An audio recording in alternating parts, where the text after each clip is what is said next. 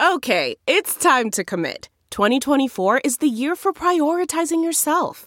Begin your new smile journey with Byte, and you could start seeing results in just 2 to 3 weeks. Just order your at-home impression kit today for only $14.95 at Byte.com. Byte Clear aligners are doctor-directed and delivered to your door. Treatment costs thousands less than braces. Plus, they offer financing options, accept eligible insurance, and you can pay with your HSA, FSA. Get 80% off your impression kit when you use code WONDERY at Byte.com. That's BYTE.com. Start your confidence journey today with Byte. You can host the best backyard barbecue when you find a professional on Angie to make your backyard the best around. Connect with skilled professionals to get all your home projects done well. Inside to outside. Repairs to renovations. Get started on the Angie app or visit Angie.com today. You can do this when you Angie that.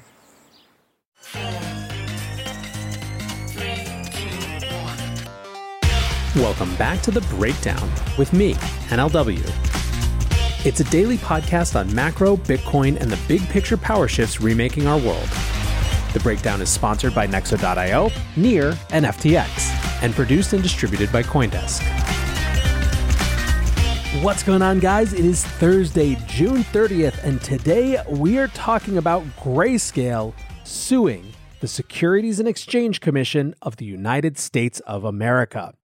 Before we get into that, however, if you are enjoying The Breakdown, please go subscribe to it, give it a rating, give it a review, or if you want to dive deeper into the conversation, come join us on the Breakers Discord.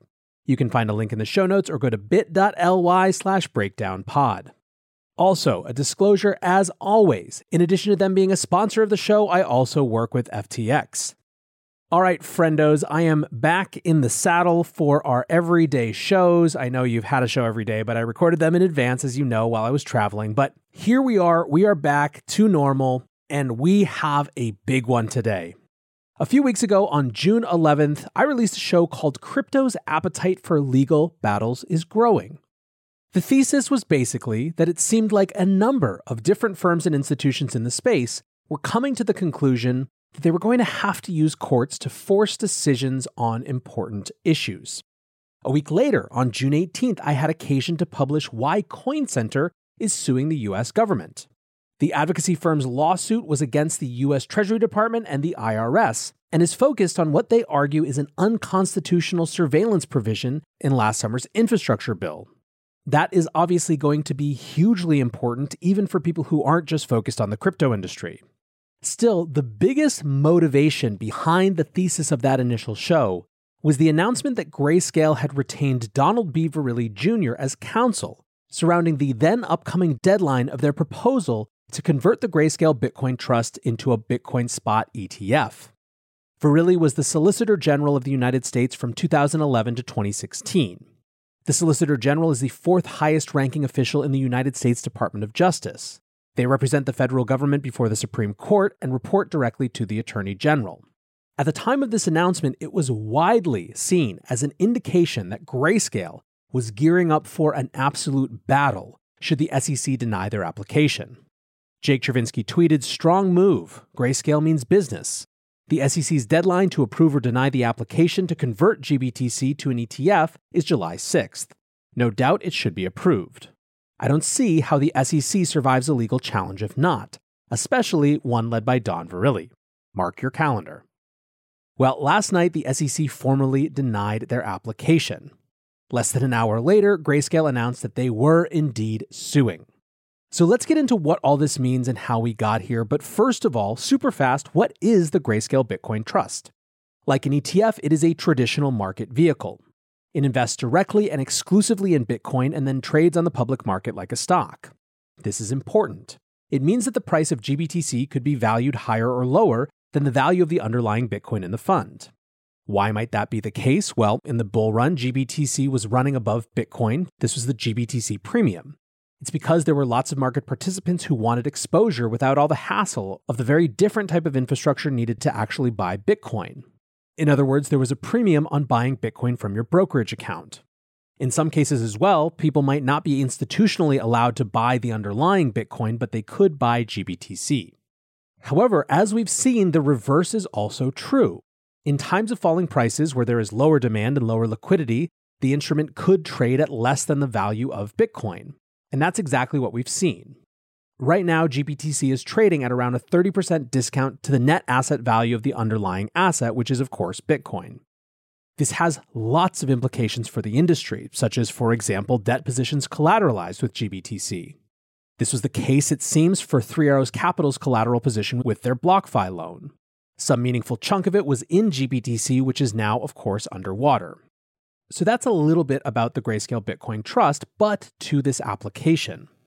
Grayscale has long said that the intention of the trust was always to convert it to an ETF when the time was right. For many reasons, they decided that the time was right now.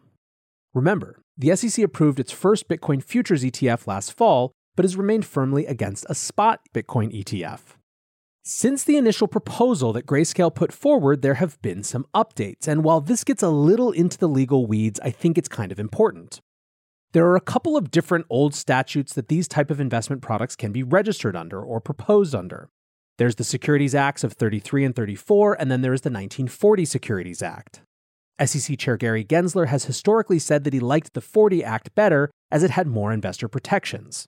And so the first futures ETFs were approved under the 40 rules. However, in April, a futures ETF from Teucrium was approved under the 33 Act, and it opened up a whole new legal argument.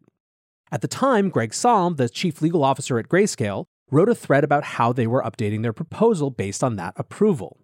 He writes, "Our attorneys have sent a new letter to the SEC, updating our arguments that approval of Bitcoin futures ETFs, but not Bitcoin spot ETFs like GBTC, would be arbitrary and capricious and unfair discrimination in violation of the APA and Exchange Act.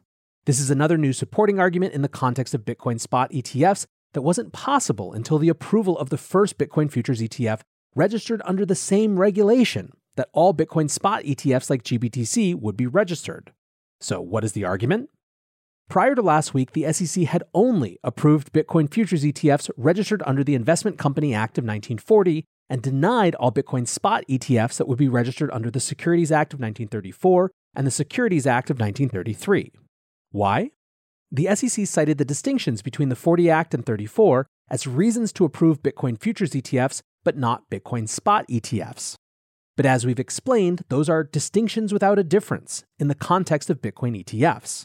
While the 40 Act certainly has additional investor protections, they do not protect against the types of harms the SEC has cited for denying Bitcoin ETFs, i.e. potential fraud and manipulation in the underlying Bitcoin market. That's because Bitcoin futures are priced based on spot Bitcoin markets. So what does this all mean now? 1. The SEC can no longer rely on the 40 Act as a reason to treat Bitcoin futures and Bitcoin spot ETFs differently. 2. The SEC has further paved a path forward to approve Bitcoin spot ETFs.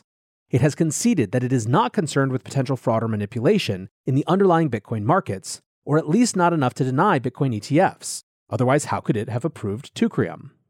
As a result, we believe that not approving the GBTC conversion to an ETF would be arbitrary and capricious and unfair discrimination, and therefore in violation of the APA and Exchange Act. Now, back to NLW here, it's worth noting that language of arbitrary and capricious that they started to reference months ago is the exact language that they are now using today as well. It's worth noting, however, that it isn't just Grayscale making these types of arguments. Nexo lets you easily buy crypto with your bank card and earn industry-leading interest rates. Earn up to 16% on crypto and up to 12% on stablecoins. Nexo makes passive income easy with interest paid automatically and daily. With Nexo, you can also borrow against your crypto at 0% APR and exchange over 300 pairs. Receive a welcome bonus of up to $150 in Bitcoin until June 30th at nexo.io. That's NEXO.io. This episode is brought to you by Near, a climate-neutral, high-speed, and low-transaction fee Layer 1 blockchain platform. Near is a blockchain for a world reimagined. Through simple, secure, and scalable technology, Near empowers millions to invent and explore new experiences.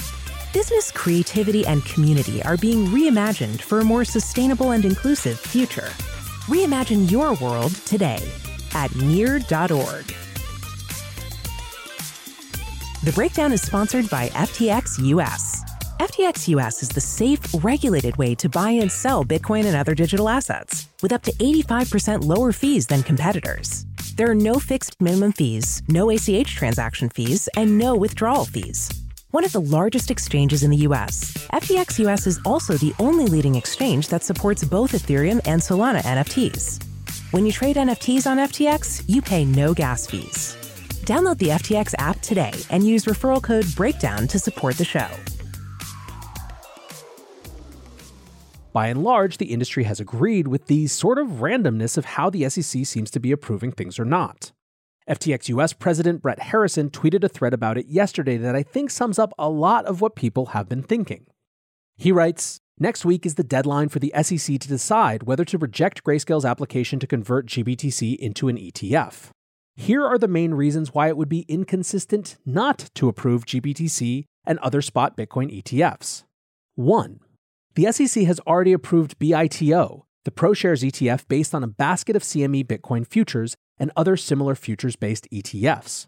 The SEC has approved these on the basis of the CME Bitcoin futures having sufficient anti-manipulation protections. CME Bitcoin futures settle to the CF Benchmark's Bitcoin Reference Rate, or BRR, which is composed of Bitcoin spot prices from 8 global crypto exchanges. But the SEC has rejected spot ETFs, whose net asset value would be computed using the same BRR out of manipulation concerns. The clear inconsistency here comes from the fact that A, the CFTC has approved Bitcoin futures based on the BRR, and B, the SEC has approved ETFs based on futures based on the BRR, but C, the SEC has rejected ETFs based directly on BRR. 2, SEC has generally rejected spot ETFs due to the fact that spot markets are not licensed under a U.S. federal regulatory regime. There are a few ways in which this is inconsistent with other approved ETFs. ETFs like EWJ, which is iShares MCSI Japan, contain financial instruments regulated in non-US jurisdictions. Bitcoin is regulated in many non-US jurisdictions and trades on regulated exchanges in non-US jurisdictions. ETFs like HYG, which is iShares High Yield Corporate Bonds, contain debt instruments that don't trade on any licensed exchange. ETFs like FXE, Invesco's Eurotrust, contain fiat currencies, which have no markets regulator. 3, SEC has raised the concern in past spot ETF rejection decisions that spot markets do not yet have sufficient liquidity or trading volume. However, many corporate bond ETFs, e.g. HYG, contain baskets whose constituents each trade a median of single-digit times per day. Ironically, approving a spot Bitcoin ETF would bring far greater regulatory oversight into spot Bitcoin markets and help achieve many of the SEC's stated goals for spot cryptocurrencies. A significant percentage of existing institutional liquidity, along with a huge influx of new participants' capital, would move into these highly regulated investment vehicles that trade primarily on SEC-regulated securities exchanges. And surveillance sharing agreements between the fund issuers and the spot exchanges would additionally give the SEC greater oversight of their market activity, further ensuring the integrity and proper functioning of spot order books. I wanted to read that whole thing because it sums up so much of what you see day in and day out as arguments for this, but trying to just add even more kind of bullet points. The reason that the rejection, according to Brett, is inconsistent with other SEC actions include that the SEC has already approved futures ETFs, that they have approved them on the basis of the CME trading venues having sufficient anti-manipulation measures in place, and they've approved them on the base of settling against an index based on Bitcoin prices that all of the spot ETFs would use as well. The other point of contradiction would be the idea that Bitcoin spot markets are not regulated by a US regulator, but there are plenty of other ETFs that are tied to financial instruments that again are not regulated by US jurisdictions. They've also cited liquidity, which again just doesn't hold a candle when you actually look at the ETFs out there that have been approved. This was the state of the discussion going into the announcement yesterday that the SEC was rejecting Grayscale's application to convert its $13.5 billion Grayscale Bitcoin Trust into an ETF. The SEC stated in its filing that Grayscale had failed to answer their questions about preventing market manipulation. They also cited the role of Tether in the broader ecosystem and the lack of surveillance sharing agreements between a regulated market of sufficient size and a regulated exchange. Jeff Seyfarth, an analyst at Bloomberg Intelligence, says, well, there it is. Certainly earlier than I expected, but the decision was as expected. Both Grayscale's GBTC and Bitwise Invest spot Bitcoin ETFs were disapproved by the SEC today. They mentioned surveillance sharing agreement a whopping 78 times in this GBTC denial. The whole thing is 86 pages. Should also mention that Tether was specifically mentioned 7 times, which is also an increase from 1 or 2 in previous denials.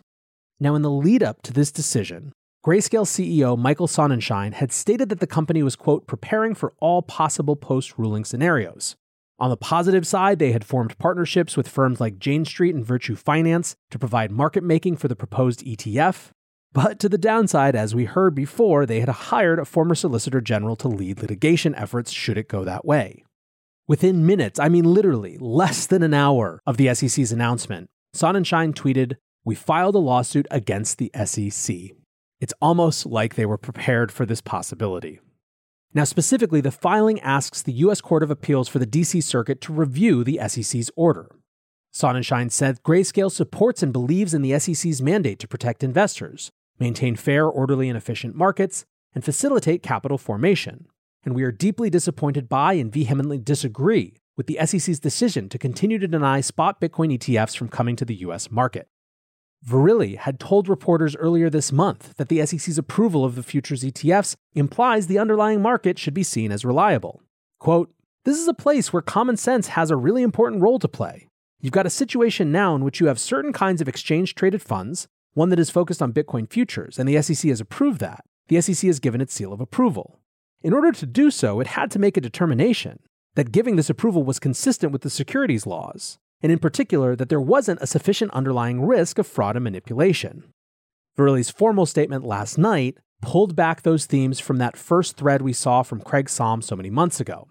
The SEC is failing to apply consistent treatment to similar investment vehicles, and is therefore acting arbitrarily and capriciously in violation of the Administrative Procedure Act and Securities Exchange Act of 1934. There is a compelling, common-sense argument here, and we look forward to resolving this matter productively and expeditiously. So, what does the industry think?